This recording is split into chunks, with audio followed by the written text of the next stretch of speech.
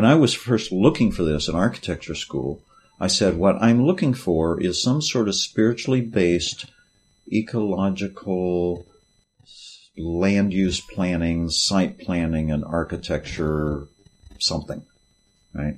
And when 10 years after architecture school, when I discovered the word geomancy, it's like, oh, that might be it. Hello, and welcome to another edition of Adventures in Dowsing with me, Graham Gardner. This is show number 49.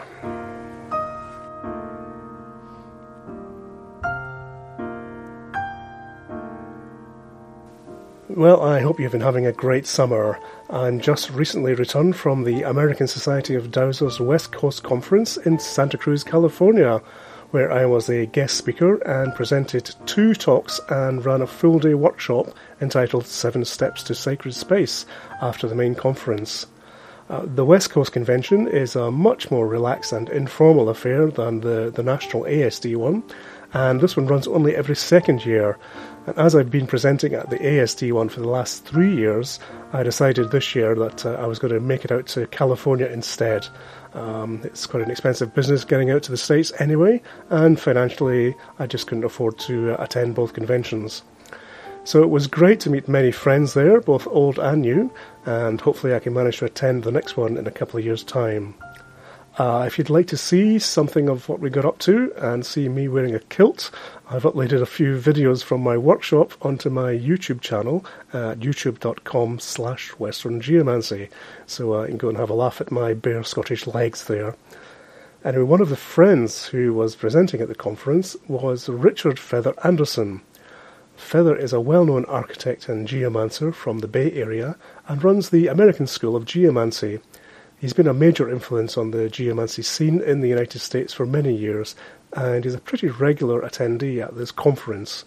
So one morning I managed to grab a quiet moment with Feather, and we both sat down to talk about his work and the American geomancy scene. Now, just a little caveat here that the sound quality on this recording is not my best, I'm afraid, because I'd forgotten to switch off my mobile phone, and it interfered with the recorder somewhat. I've done my best to clean it up, but it is still a little bit warbly in places, so apologies for that. Anyway, here's Feather. Well, I'm a geomancer. That's the hat I wear in the world, or the way the world told me who I am and what I'm here to do. And gosh, how I got there.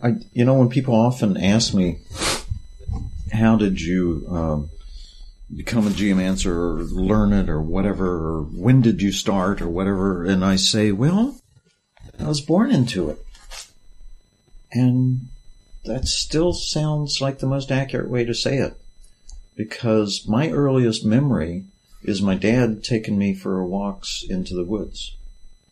And I remember distinctly, specific events, like we'd be walking down towards the closest stream. And so it's like, and what that's about is my watershed consciousness and learning bioregionalism, which for me is an important part of geomancy. And so that started when I was 2.5 or 3 years old, being introduced to the stream that we were in, the watershed we were living in. And it was at the mouth of that stream where it came into the main river. This is all taking place in West Virginia. Can I just back you up a second there? Bioregionalism, you say? Bioregionalism. So it's this... Is bioregionalism? Yeah. Oh, okay. Yeah. Yeah. It's the... Well, let's back up even further and define geomancy. That could take a while. Well, no, I came to I think, comparing with other colleagues, I think I have the broadest explanation or definition of what it is, concept of what it is. It's the sum total of all humanity's knowledge about how to live sustainably and in harmony with Mother Earth. Okay, there you go. And before that, I was just calling it the mother of the natural sciences. And I think that was somebody else's definition. But it was like, it includes geology and geography and meteorology and astronomy and astrology and geometry and sacred geometry and architecture and ecology and, all the natural sciences. In other words, that's all the stuff about understanding the earth. Where are we living and how can we live wisely and in harmony, and which is sustainability is the word that we use today for all that kind of stuff. Yeah. But, so when I was first looking for this in architecture school, I said, what I'm looking for is some sort of spiritually based ecological land use planning, site planning, and architecture something, right? And when 10 years after architecture school, when I discovered the word geomancy, it's like, oh, that might be it. So a lot of people think of geomancy as the study of earth energies at ancient sites. Well, that's Stone Age geomancy, yes, but, I'm in another century, another millennium. Yeah. And so I'm more interested in spiritually based metaphysical, ecological land use planning and building and architecture and stuff. So does that overlap into the permaculture scene for you? Yeah, well, permaculture for me is a modern reinvention of some of the pieces of geomancy. Mm-hmm. Yeah. Yeah. So, that kind of perspective is what got me to that really broad definition. Is because I kept seeing that, and here we come back to bioregionalism. That bioregional permaculture, Steiner's, biodynamic gardening, agriculture. I mean, all those things are talking about things that, that's what I'm discovering the world of geomancy is all about. So bioregionalism is this consciousness of the land in terms of its natural units, not the political boundaries that are very arbitrary, but this, like I grew up in West Virginia, it's I think the only state in the U.S. that actually has boundaries that are rivers and mountains, rather than just straight lines that go north, south, east, west, that are just plopped arbitrary onto the land. But there, the land is so defined by the steep mountains and the deep hollows, that you can't ignore it. Sure. So I grew up with a whole culture that was already talking bioregionalism. They're always talking about, they are the heart of Appalachia. That's their consciousness of their relationship to that place, or what the quality of that place is, right? So, other places, it's like Georgia was established for convicts from England and yada yada, so those are human applied ideas to the land. But in West Virginia, who we are comes from the quality, the energy of the land, the spirit of the land, right? So I grew up in all that kind of stuff. So that's why I say I was born into geomancy, because it was just inculcated in the culture that I grew up in. And people talked in terms of knowing the land like the back of your hand, And I remember hearing a story of somebody from outside coming in and was about to, settle someplace, and he was about to build a cabin somewhere in this spot, in this hollow. And by the way, for your British people, a hollow, or a holler, as we say it in West Virginia, is a steep valley. Yeah. And there are so many steep valleys there that there are people that never have really moved from the area where they were born, because it's so difficult to get up out of that hollow over the steep hills and the ridges of the mountains. So there are all these very isolated little pockets, okay, which I think also leads to this bioregional perspective on things. They're very aware of what's going on in their hollow, in their watershed, in their drainage area. Okay? So bioregionalism is relating to the land in terms of the areas that are natural regions, biological regions, where, and one of the easiest ways to know that is just follow the water.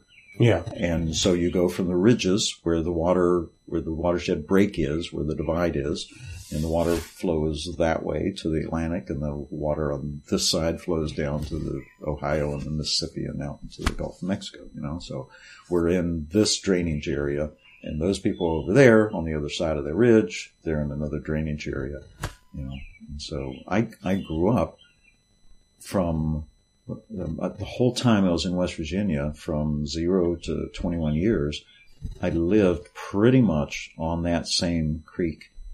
When I was that first memory of that going to Joplin Hollow, to the mouth of it, of that creek.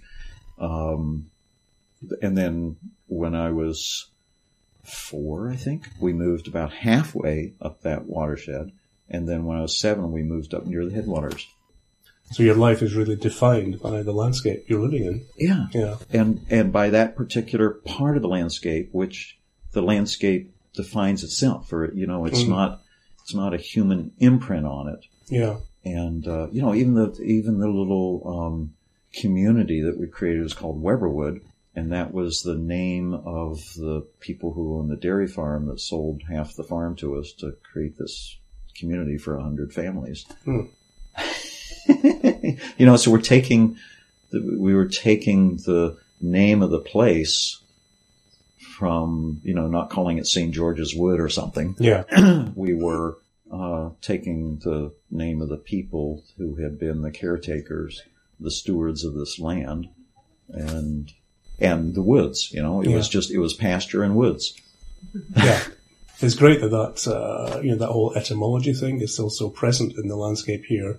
Yeah. Whereas the rest of the world in Europe, it's so ancient, people have forgotten the meaning of the names, although, they probably arose in the same kind of manner. They did. And I actually find that, you have books of place names in the British Isles, and we don't here. And, I have a colleague in Sonoma County, north of San Francisco, where I lived for 20 years, and he created a book on the place names, but most of the place names here are not related to, they don't really indicate or give you a sense for the spirit of the landscape. So we have like Mount Diablo, but the natives had a different name for it. Or Mount Tamalpais is a little bit closer because it means mountain of the bay, or Bay Mountain. And when I did my regional geomancy analysis of the Bay Area, which is an ongoing thing, I should say did in present tense, as I've been doing that for the last 40 years. When I started to get more of a sense of that land, that mountain's own energy and spirit and place in the world, in the regional world, I came to think of it as the central mountain of the Bay Area. Other people were calling it the mountain of the West. Mm-hmm. And then I realized, well, no, the west of the Bay Area is out in the ocean. The ocean is it's very shallow for about 40 miles out. And then there's a bank called Cordell Bank, and it's like a cliff under the ocean. And that's where the whales come by and feed, because that's where all of the water from the streams and rivers up in the Sierras flows all the way down through the Central Valley, through the Bay Area, out into the ocean. And all of that water is carrying all these rich nutrients from all the erosion from the water running through the granite and everything, right? So all these minerals, and when that stream freshwater gets out there 40 miles, the salinity changes and the depth of the ocean changes suddenly, and all the nutrients get dropped right there. And that feeds the krill, that feeds the whales, and that's why we have this whale and everything else, migration thing happening out there. So, and there's a bunch of islands out there, the Farallon Islands, that are the high point of that cliff ridge edge, mountains that are under the water now, but there's a few that poke up. Well, as I got more of a bioregional, regional geomancy kind of sense of the Bay Area, it's like the Bay Area is this land of the edge of land and water, and the water is part of the region because all this fresh water from the Sierra is making its way 40 miles out there. Yeah. So that's really the edge of the land. Yeah. Right? I mean, it's land it's the soil and the minerals that are being carried by the water, but it's still part of the land. And then I found out that you go back in geological history and find out that during the ice ages, that wasn't ocean at all. And so that was a mountain range, and it was the edge. And it's just, Yeah, I think that's an important concept because people are so land-centric now because, obviously we live on it. Yeah. But the ancients didn't have the highways and roads and stuff, and certainly in the British Isles, the water was the main transport. People were in boats going up and down the coast. Right.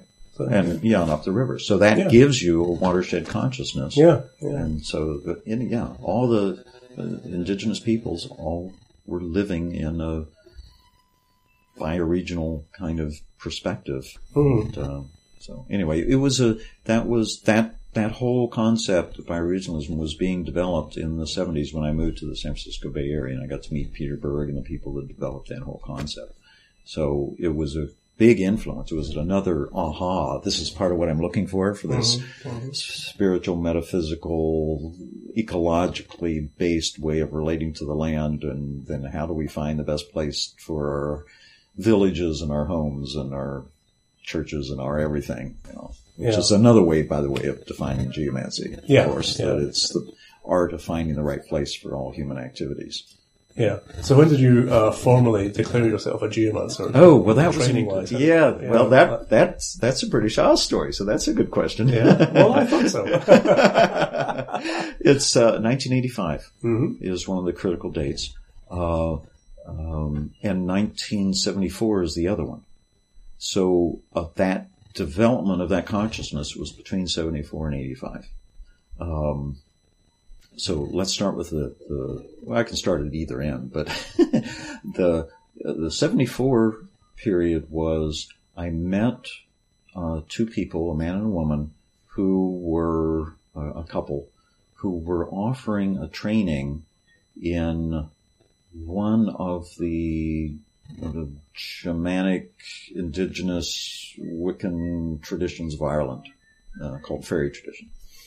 And it was very eclectic, partly because the tradition was so segmented and splintered and, pieces forgotten and stuff, that they went looking for the pieces that they sensed were missing. Yeah. And, they went to Peruvian shamanism and Hawaiian Huna and Sun Bear, who was a Chippewa medicine person in America here. And the Irish Celtic, pre-Celtic mythology and lore and all that stuff, and a whole bunch of energy work. And, in that studying with those people was where I first heard the word geomancy. And so that very long, cumbersome, I'm looking for this spiritually based, metaphysical, ecological, site planning and architecture, living in harmony with nature thing, to, oh gosh, there's a single word for that, geomancy. Lovely. Yeah, I have a very similar experience. There's this coat hook I can hang all my coats on, and it's called geomancy. Yeah. So it was lovely to have that word. I think that was probably about 1976. It took about 2 years of studying with him. He was a Socratic style teacher, so he would sit there, we'd form a circle, do a little chanting energy work, and then he says, "Are there any questions?" Fortunately, there were always questions. I'm assuming that if there weren't, we'd keep sitting there. Because he didn't come in with a plan and a curriculum and everything. He knew what we needed to know to have sort of the whole story and the whole understanding and be practitioners of sensing the earth and energy healing, hands-on healing work and all this kind of stuff, and knowing ourselves and, all that. But it was basically just Socratic. Sit there and ask the questions. Anyway. So after a couple of years, he says, I've been thinking about the questions you've been asking. And I see there's kind of a thread here. I think what you're looking for is this thing called geomancy. And I don't know much about it other than the fact that I think that's what it's called. So I ran off to the dictionary at University of California, and it said it was a divination technique where you threw bits of earth, hence the geo part, onto the ground and you divine, which is the Mancy part, the sort of the current situation, then you can know the future. So it was kind of an oracle technique. And I found some books, and it was a tradition from Africa. It was called geomancy, but spelled I-E on the end because it was a French colony part of Africa or something that this was coming from. And I thought, that's not what I'm looking for. So I kept looking. And then fortunately, probably about 78 and 79, Nigel Pinnock, and started writing about the Western tradition and publishing stuff, little chapbooks. And somebody named E.J. Eitel had written a book in 1878 and it got republished in 1978, something like that. And he was basically dissing feng shui, but describing it very accurately. Mm-hmm. And then saying, this is a crazy idea. You know, we're gonna modernize these Chinese by bringing in our thoughts. You know, they believe that it's not okay to have the roads go straight to get quickly from place to place. You have to go around the toes of the dragon, they say, of these mountains. What a silly idea. And he says, oh, okay, it's important to not cut the toes of the dragon. Thank you, Eitel. So you take everything he said and, you know, take away his projection of his own perspective on it, and there was good information.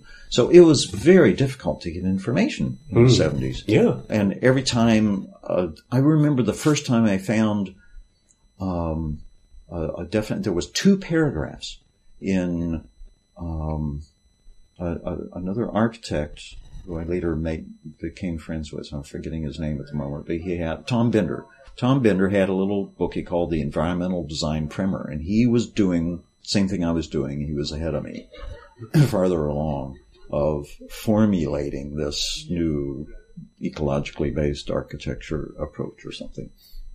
And he had a couple paragraphs, and it was just like, you know, it was like, you're coming off the desert and you're starving and you're thirsty, and you find this first morsel of this thing you're looking for. And it was a treasure to find those 2 paragraphs on geomancy.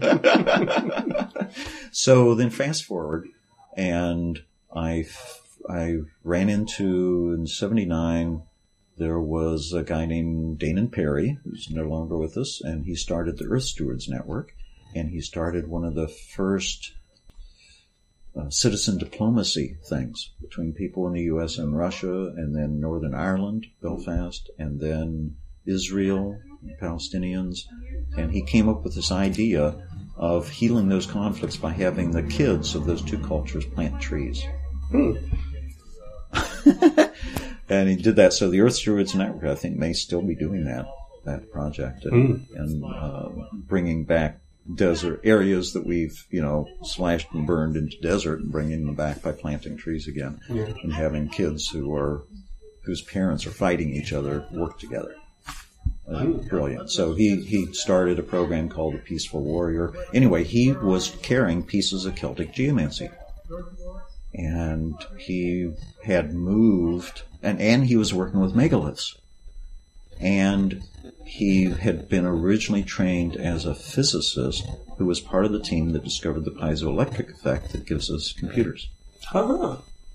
But he was very much like me in saying, this isn't enough, I'm looking for something else. Went off and became a PhD psychologist and taught at the University of California, Berkeley, and then said, that's not enough either. So now I've got the physics and the sort of psychological, but where's the metaphysical? And he went off and discovered the Celtic indigenous lore, including the geomancy. And so he and his community had moved a big megalithic stone into the center of their little meadow of their intentional community.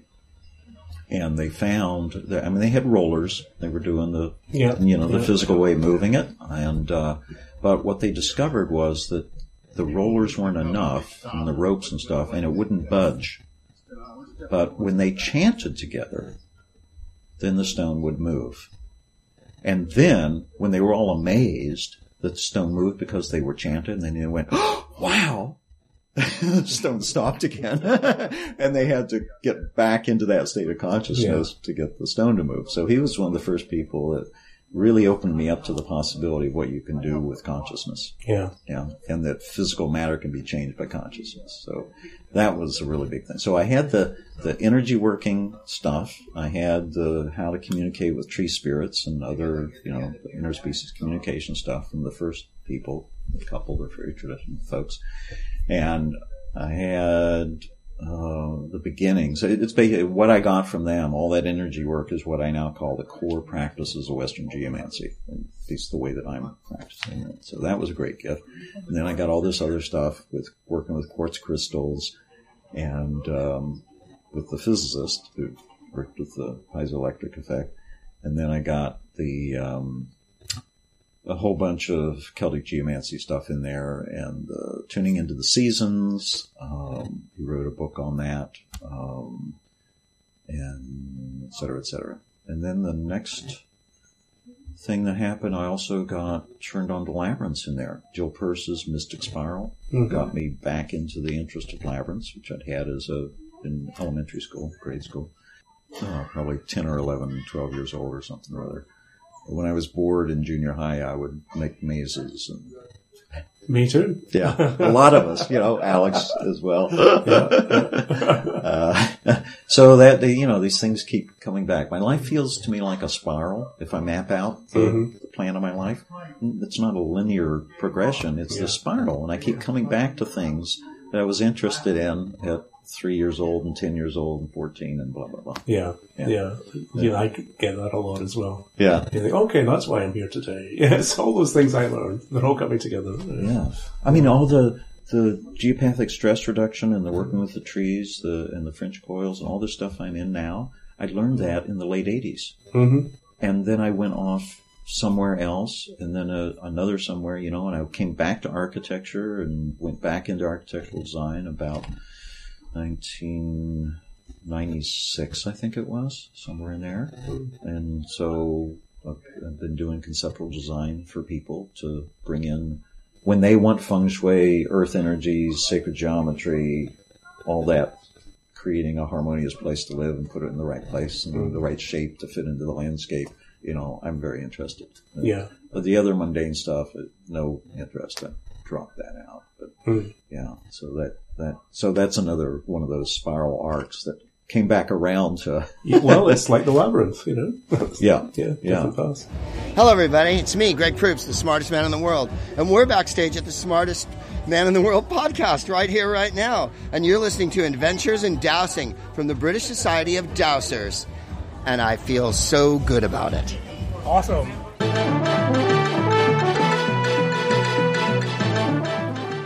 Let's have a look at the dowsing news. The big event coming up, of course, is the British Society of Dowsers National Conference, and that's at the 23rd to the 25th of September, and it's being held at Newport Pagnell, which is kind of near Milton Keynes, if you know your geography at all.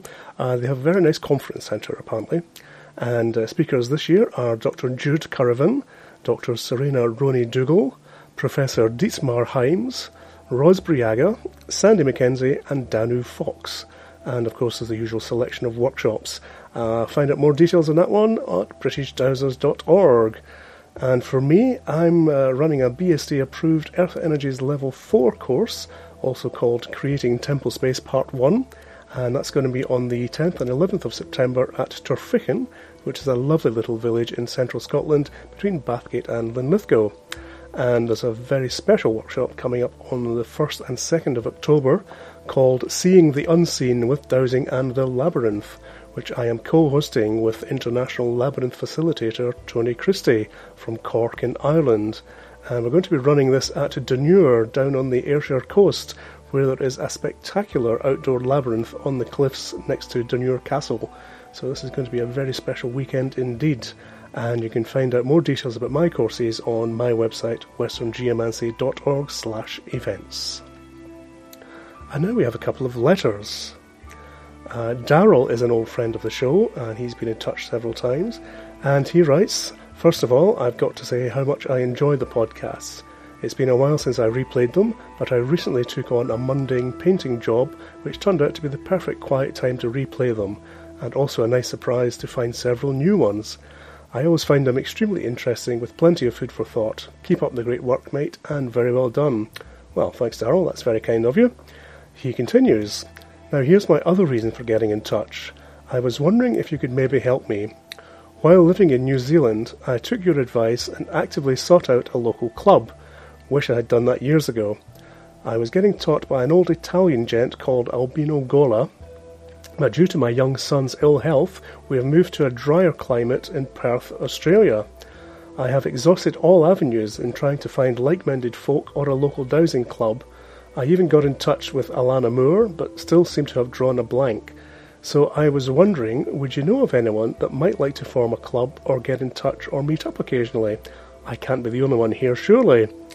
Well, I'm sure you're not, Darryl, but let's ask the listeners.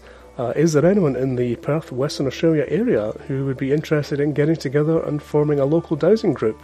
Or is there one there already that we don't know about? Please do get in touch. Email me at podcast@adventuresindowsing.com and I'll pass on your details to Darryl. And we had another letter from Cherry Sutter, who writes, my wife Louise and I have greatly enjoyed listening to masses of your BSD podcasts during our summer holidays in Spain this July, and we wanted to thank you for the effort of making all these recordings available via iTunes. Magically, we fell on so many dolmens in Catalonia and southern France without knowing there were so many. They must have been sending us a message. We both live in Paris and are thinking of joining the BSD. Is there a joint overseas membership as well? We will look at the newsletters with great interest, as there seem to be so many outings and conferences that we may like to attend. We have trained in dowsing in Switzerland and France, where it is called geobiology, but we have not seen an equivalent dowsing society here. Well, Thierry, the world's oldest dowsing society is Les Amis de la Radiesthesie, which was formed in 1931, and they're in Paris, so I would suggest that you look them up. There's certainly a great and long-established dowsing shop there, La Maison de la Radiesthesie, and that's also well worth a visit as they have a fantastic collection of tools. The BSD doesn't currently have a joint overseas membership rate, although there is a standard international rate, but I'm sure they'd be happy to make you an offer if you ask them nicely. Email the office at info@britishdowsers.org.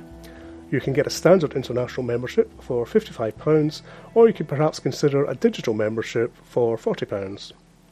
Do keep in touch and let us know how you get on. And thanks for those letters. It's always nice to hear from the listeners. So if you want to get in touch, the email address is podcast@adventuresindowsing.com. And now, back to our talk with Feather. Yeah. You said this was a significant anniversary for Labyrinth? Yes, yeah? This was the 30th anniversary of when I first brought the Labyrinths to the West Coast Conference, which turns out Robert Ferry is rewriting, revising, expanding his book on the Labyrinth Revival. This is the thing he put out maybe 20 years ago. And so he's been getting information from me and Sig Lundgren and Jeff Sayworth and all the, actors and movers, and Jeff's the main historian, and he's trying to get an accurate picture of it. And it turns out, and this was just last year, I realized this, when I brought the Labyrinths here to the conference, I was really bringing them to America. Mm-hmm. And it didn't really realize that until Robert started to really collect the whole story in more detail. So in 1986, I put the Labyrinth in here. Of course, it was just a temporary one, and that was in July. In May, Nigel Pennick had put a stone labyrinth in at Ojai Foundation, Southern California. I don't know if that's still there. And then later in the summer, Sig Lundgren put his little turf maze on his front lawn in Greensboro, Vermont. Okay. So the Ojai one was, the one here was really the one open to the public, although it was temporary. Okay. And then I continued that up until 1989. And I also, during those 4 years, was running a research project using dowsing to explore what are the effects of walking labyrinths. And I was really interested in what the beneficials were, and I didn't find any detrimental. So it actually turned out that all the effects are beneficial.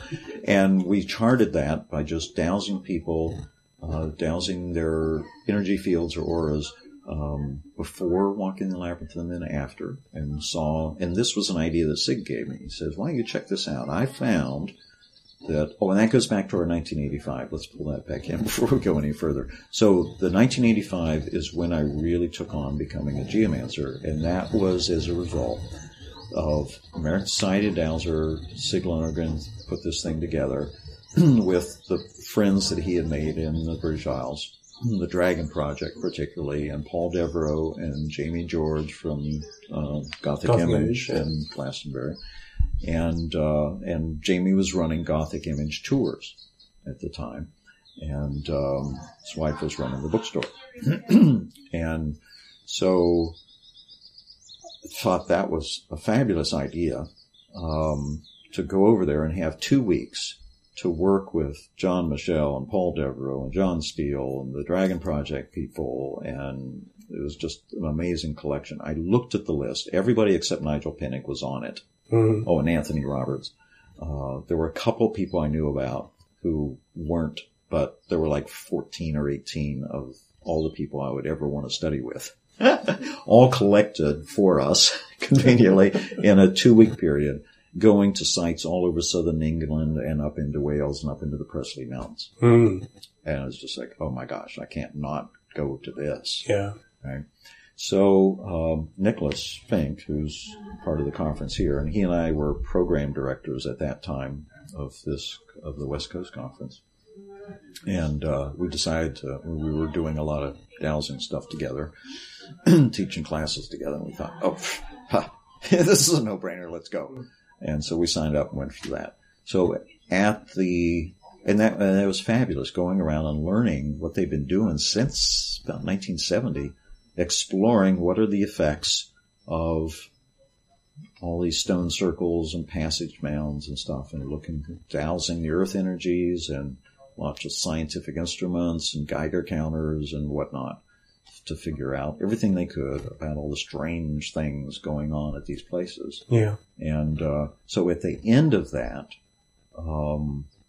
towards the end, or as I met these, John Michel and John Steele and Paul Devereaux and all these people, they kept relating to me as a partner, as one of them, and they would say, you're one of us. And finally, towards the end of the trip, a collection of them, it was almost like, it felt like kind of like a knighting ceremony. Sir Richard, you're one of us geomancers. And then it felt like they gave me a swift boot in the butt and told me to go home and start teaching. You're one of us. You know just as much as we do. Get back there and start teaching in America, because other than saying there's nobody else in America doing this. Yeah. Knows what they're talking about, or knows to talk about it at all. Knows of the subject. So I went back, and I remember I was sitting on the back of the bus, the tour bus, with Sig, and we were formulating the plan. He was like helping me with what am I going to call it? So we came up with this term, the West Coast Institute of Sacred Ecology, which had a lovely acronym of WISE, and then I could have the Earthwise newsletter. And so we put that thing together. I had a geomanic study group. I had a geomanic design group. I started teaching classes. And then as architects, since I was an architect, I was attracting landscapers and architects and landscape architects and interior designers and site and urban planners and stuff. And by the time, to my classes, and by the time I had about 20 of them who had come to classes, I called them all up and said, let's convene a support group, because it's time for us to start offering geomancy as part of our design services. And how are we going to do that? So we met for about a year figuring out what words to use, because nobody is going to hire us if we say geomancy. Yeah. So what are we going to call this thing? And everybody came up with different stuff, and we helped each other write our brochures and business cards and how we were going to call this. And somebody called it Design with Spirit, and somebody else called it something else, and it was really neat. And then, so that was our first year. anyway, so that, you know, it was part of my process also of getting clear about, okay, I'm calling myself a geomancer. What does that mean? How am I going to describe this to people? And I only want to attract clients. Very early on, I was clear, I only wanted to attract clients who were interested in my special weird collection of skills and perspectives and gifts and stuff, right? I don't want to do shopping malls anymore, or high-rise office buildings, or airports. That's what I was doing before in architecture. And so it was very clear about that. And everybody was going through that process. We were helping each other. After a year, we were done with that, and we were ready now to test to see if we knew what we were talking about or how much we knew and didn't know. And we wanted to take on a project. So we looked for and we found a pro gratis project to volunteer for. And it turns out to be, I think, the first peace garden in the world. Uh-huh. And it was in Sebastopol. There were two people. There was a woman, I think, in the East Coast or something, who sort of came up with the idea. And then there was this other guy who was a part of that, who I think used to be a Catholic priest or something. I don't know. But, and he was starting this idea of a peace garden in Sebastopol. And so we got involved with that. We did a Germanic master plan for them. And we kind of made it like a medicine wheel, and we had them put stakes at the edge of the circle for the rising of this midsummer solstice and all the points. And there was an energy pattern that was going to an old chestnut tree. We had a chestnut blight in this country, so there aren't any chestnut trees. But there was one there that was just hanging on. And it would die, it would grow to a certain point, and then it would die back. You know, and so it became for them this metaphor of death and rebirth and recreating yourself constantly. And so they wanted to recreate culture along a peace path instead of a war path. And so it all fit. And then we dowsed, a couple of us were dowsers, and we dowsed that there was this spiraling path or spiraling track of some sort of energy that went in and coiled around this chestnut tree. So then they made the entrance path that way. Yeah, cool. And it was just, you know, it just kept going like that, right? And then that got other jobs, and then I got hooked up with Master Lin Yun, who was really responsible, I think, for bringing feng shui to the West in a way that we could understand it, because he was really adapting it to our culture. Started working with him. We did a conference. We did a panel with him after one of his presentations, and that got us out into the interior design world. That was some sort of interior design conference. Anyway, it just kept, you know, going. But it was 1985, 86. Those were the 85 was the knighting ceremony. You're one of us. Get back across the pond and teach. Go forth and spread the word. Yeah. And then it's just been, and then it, you know, since then it's been this spiral that sort of each decade seems to move me off into a different territory. Okay, now I'm focusing on this. Now it's, et cetera, et cetera. Mm. Yeah, the feng shui thing comes to the West. You know, I can still remember the very first book in English that I found. I think it was Stephen Skinner's book. Mm-hmm. And, you know, I just soaked that up like a sponge because just so little information on it. Now, of course, you know, you can't go into a bookstore. There's like shelves groaning under the weight of feng shui books. Yeah. Exactly. Yeah. Well, and I tell people don't buy a book that was published after 96. And why is that? Why? Because most of those people don't know what they're talking about.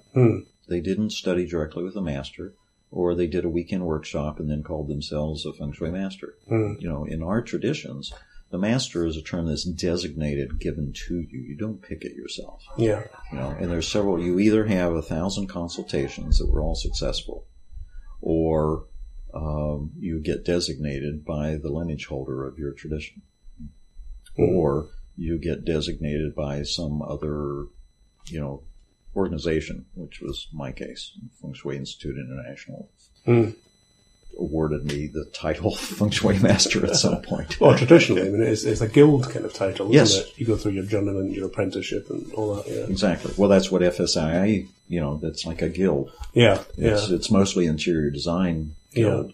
Yeah. But, you know. Yeah, there's a lot of people just calling themselves masters who don't deserve the title. So. Yeah. But Well, anyway. they don't understand the tradition at all. So they don't even know, I think. You know? Yeah. They probably see people saying master and, oh, that would be a good marketing ploy or whatever, and they don't understand that, no, sorry, my dear.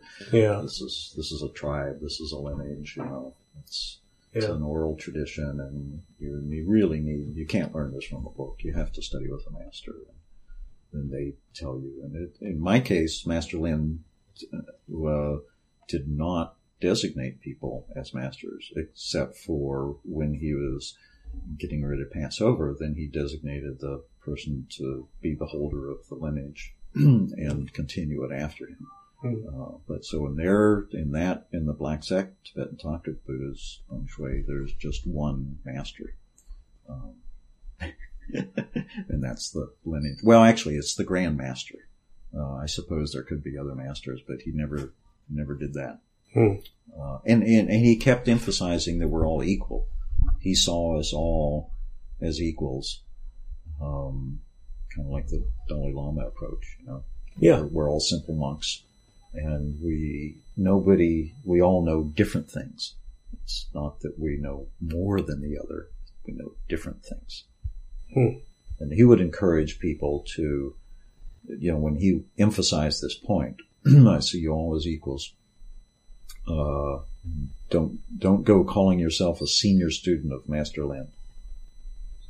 One of my colleagues got gently slapped one day for he had it on his card and he says, "What's this?"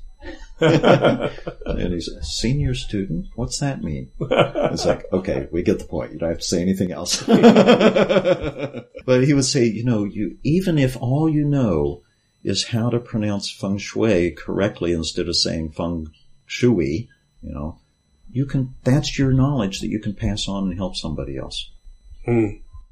So you're a master of knowing how to pronounce it, and that's, claim that, and that's what you share. That's a very humble approach, isn't it? Oh, it's amazing. Yeah. Yes. Yeah. Yes. I mean, he was so knowledgeable and probably one of the most knowledgeable people I've ever met or studied with, and one of the most humble. So every time I start to feel my ego wanting to fluff me up, it's like just, okay, what would Master Lin do here? Okay, let go of that, my dear.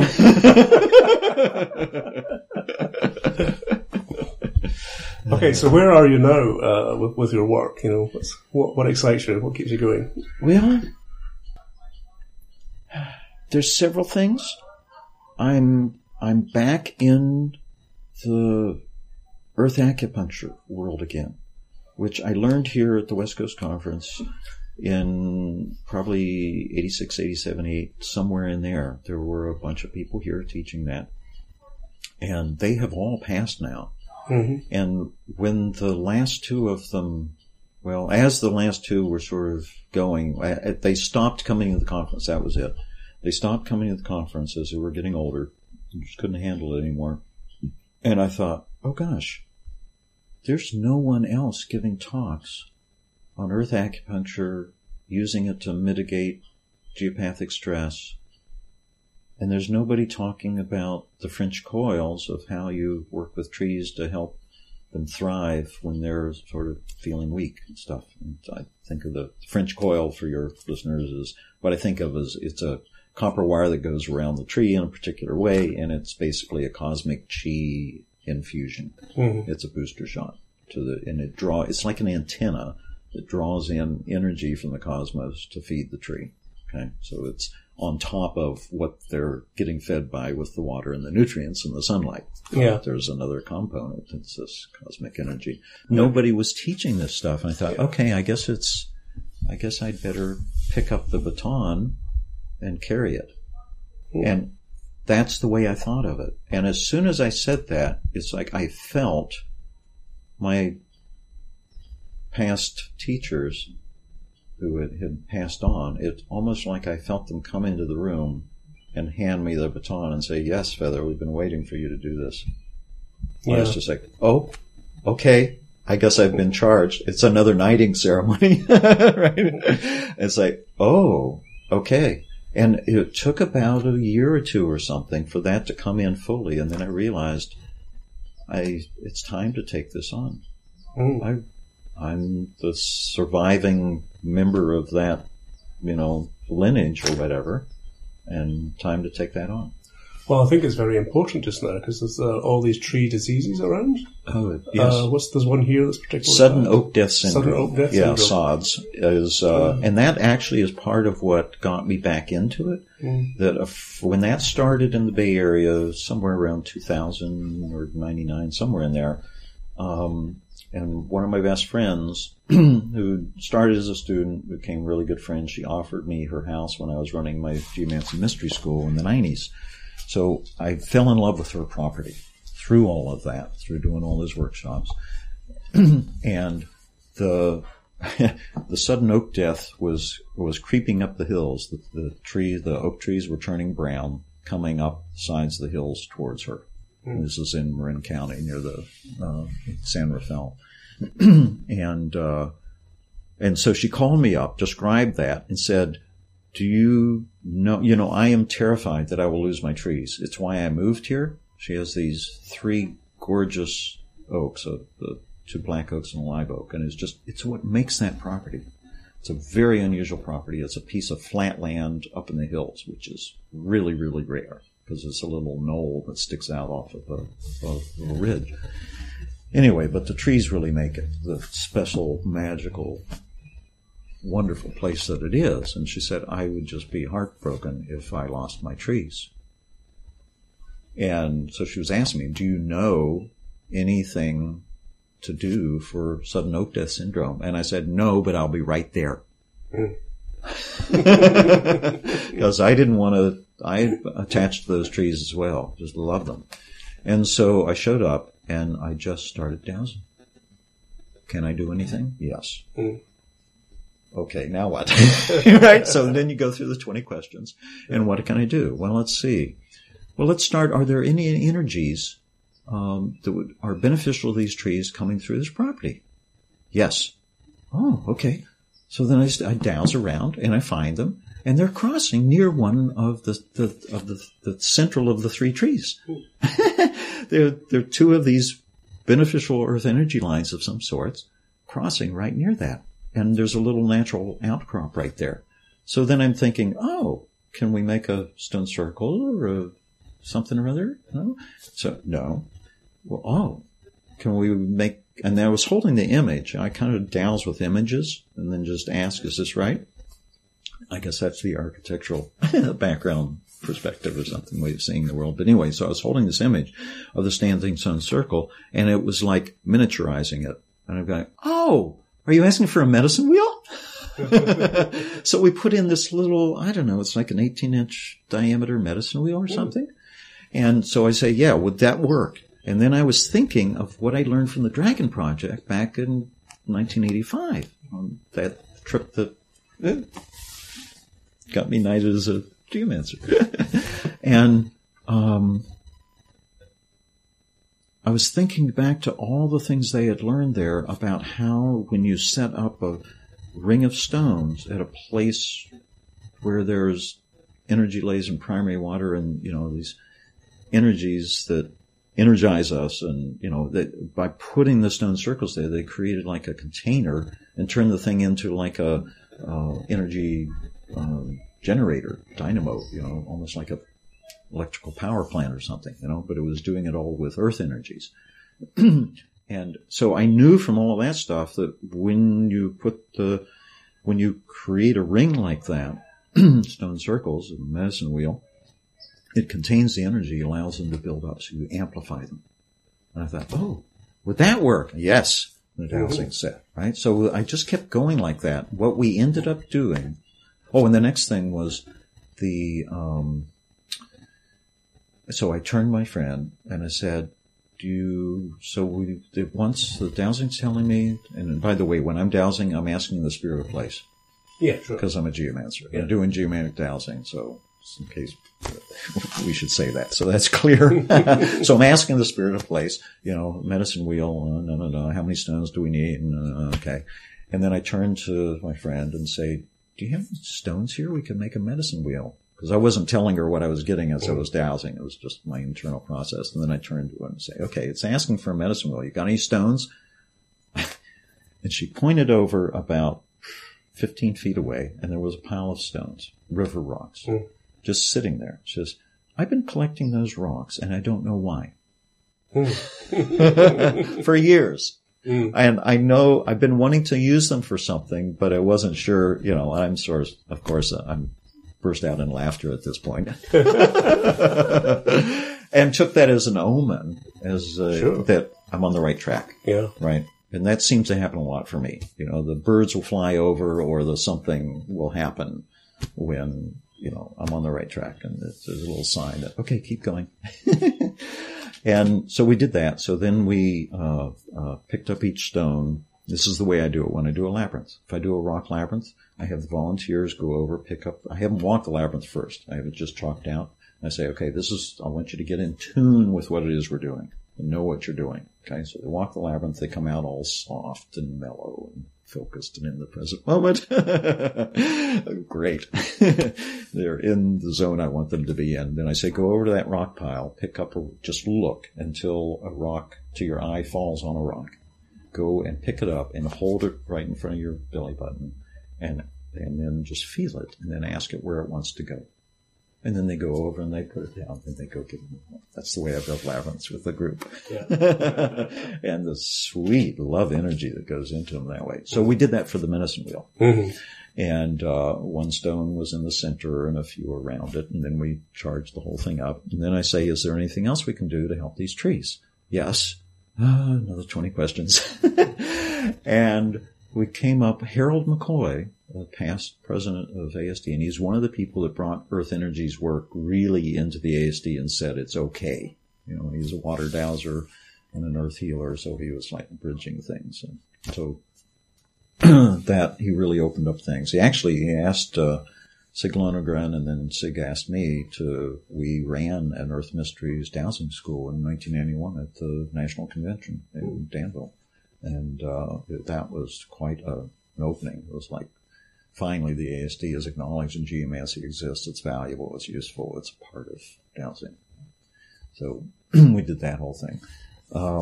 So Harold had come up with this idea also of dealing with geopathic stress in people's homes. Instead of going around and treating every little thing, he put what I call an etheric pyramid around the house to just filter out all that stuff. And he used quartz crystals at the four corners of the pyramid, the base of the pyramid, four corners of the house or the property or something. And then he just visualized or imagined or called in a pyramid with its peak over the top of the house. And it was just like this wonderful thing shining there. In each case, I douse for, okay, should this be purple light or violet light or rainbow light or golden light or, what?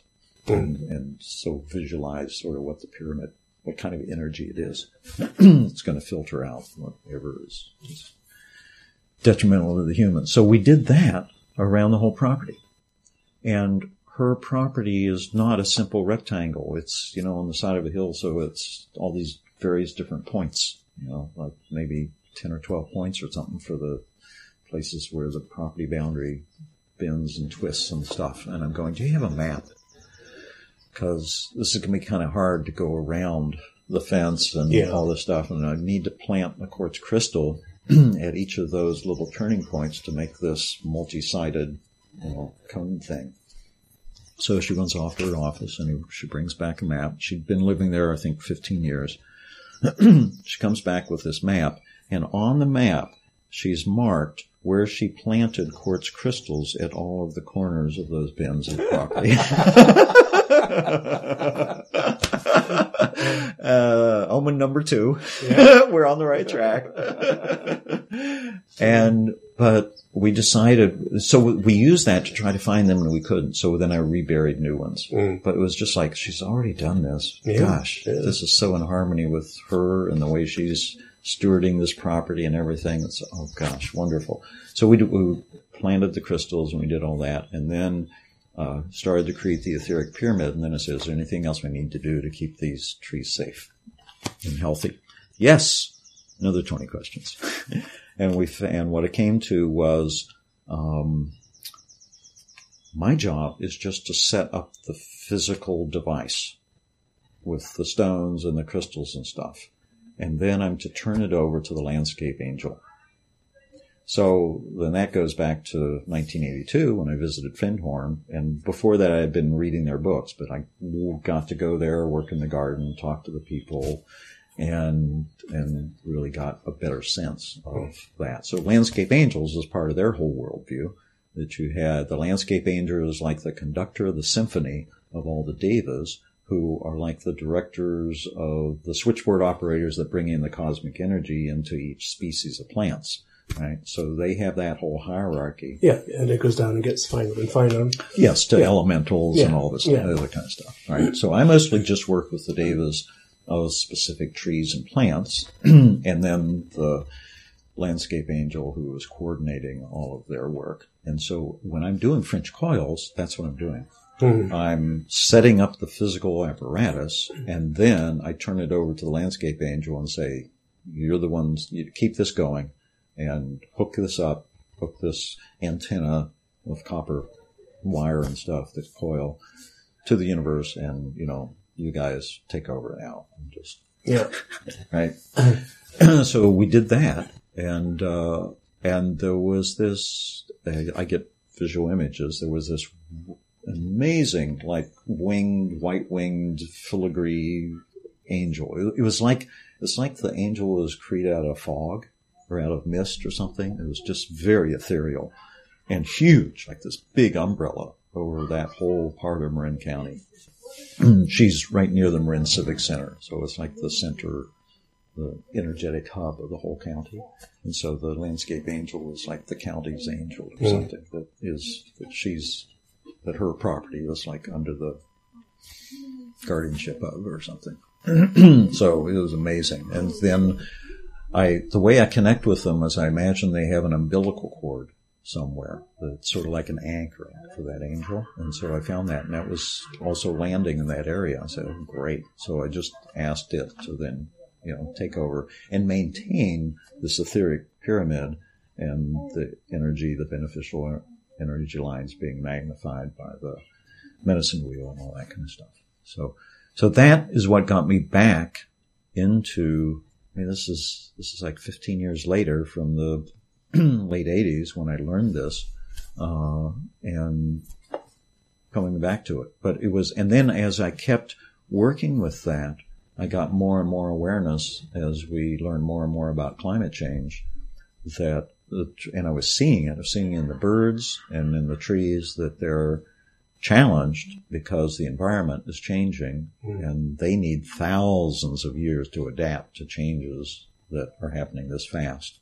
And so they're getting stressed out because that's just beyond what they can do. Yeah. So that's what pulled me back into it. So, and that seems to happen. So every decade there's a new pull in some direction. I'm sensing a need, to go this way or that way or whatever. Well, also there's the sense of keeping these traditions alive and passing the torch on to the next generation. How well do you think that's going for us? Do you feel that's part of your duties? Do you think it's a part of it? I would not say it's my guiding thing. Yeah. And I think I probably shy away from that because I'm part of my mission is to learn how to work without ego. Mm-hmm. And so and every time. I'm very aware of every time I'm wanting to be recognized or seen or anything. It's like, okay, that's the ego wanting to be fed. Okay, thank you very much for that.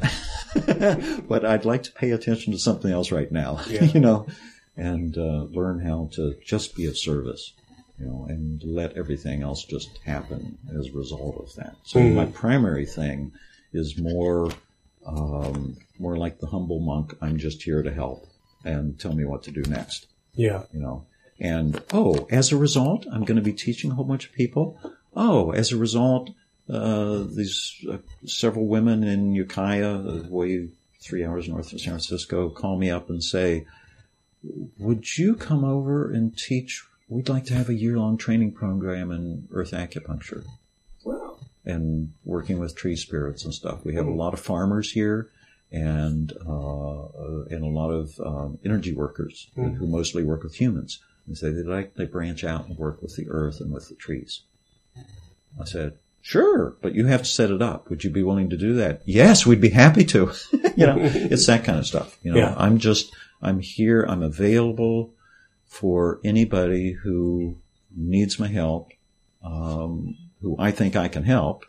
I have to douse for that. Can I actually help them? But I'll go anywhere that anybody is willing and able to set up a program or wants the consultation or the whatever, So I guess my work right now is focused on mostly teaching. So you're intuiting something. You're picking up on something here that I have shifted more from the private consultations because it only helps one person or one family or one property at a time. And I'm much more interested now in replicating myself, cloning myself, because who knows how many more years or decades or minutes or whatever I have, right? And the sense of the batons being passed on, and Master Lin passed on also. And so I'm acknowledging that I'm growing into one of the elders of these traditions, and time, the acceptance of that then has me going more interested in teaching.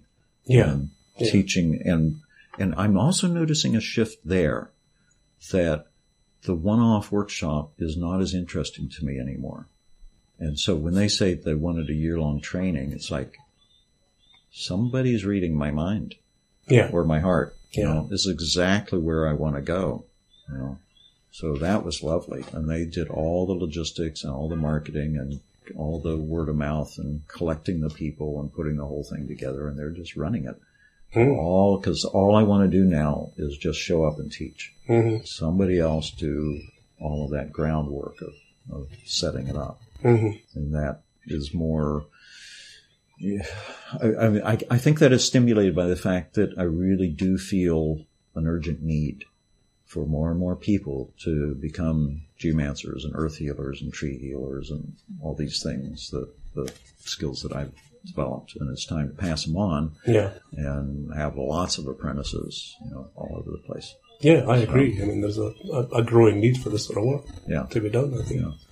And, and the next thing, and you may be going in the same direction, I don't know, but I want to go figure out how to teach this as a webinar.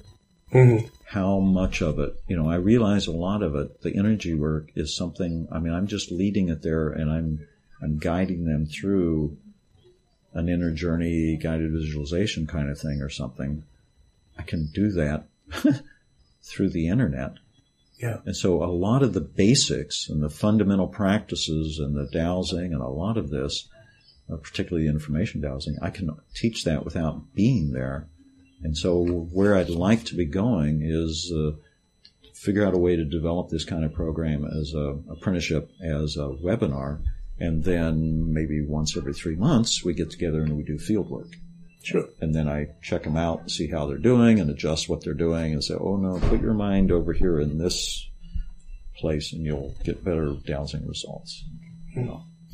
Well, I'm sure a lot of people are going to be interested in that. So how do they get in touch with you? How do people find you online? The best way is go to the website. And then, which is richardfeatheranderson.com, www, which you don't really need on most servers, but richardfeatheranderson.com. And there's a whole bunch of stuff up there. There's a list of all the different subjects that have called to me and I've developed workshops on. So there's a seminar list there or something.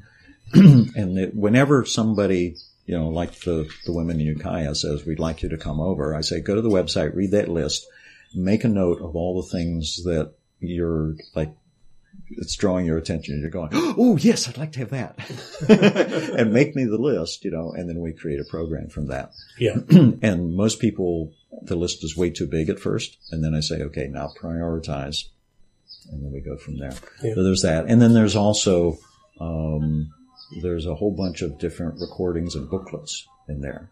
So that can give people a better sense than just a paragraph of what that subject is. And then they can know, oh yeah, really interested in that part. And now that I've listened to this tape, not so much that, so that's available. Yeah. And most of those things, the booklets are very short because I don't like to just go on and on. I like to get really precise when I'm writing. So they're very concise, but they're, it's like a seed where there's a lot of genetic material packed into a very small space. And it gets fluffed out a little bit more in the recordings because they're mostly from the dowsing conferences and other conferences. So it's a little bit more, but they can get a good sense of what practices I'm carrying and passing on from looking at that.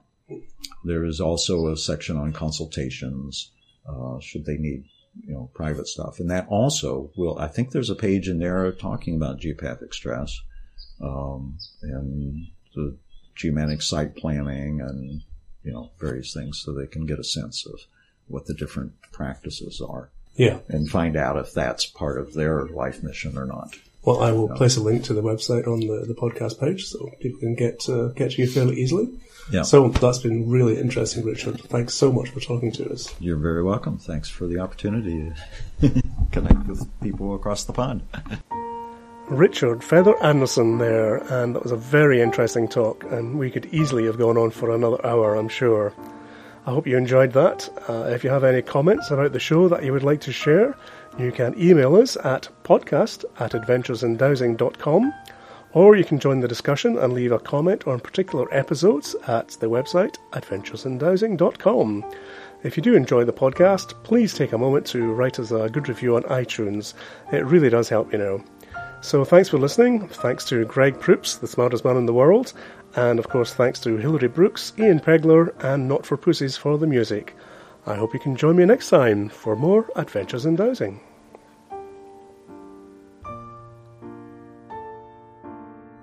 How do you want to be addressed these days? Because you're more in favour of Richard than Feather? Well, out in the world, in most of the world, I've been going as Richard for a long time. Yeah. So Richard Feather is the way I introduce myself to people, because I can't keep track of who knows me in the camp that knows me as Richard, and who circle dancing and dowsers, and so I guess Richard Feather is probably the best. Okay.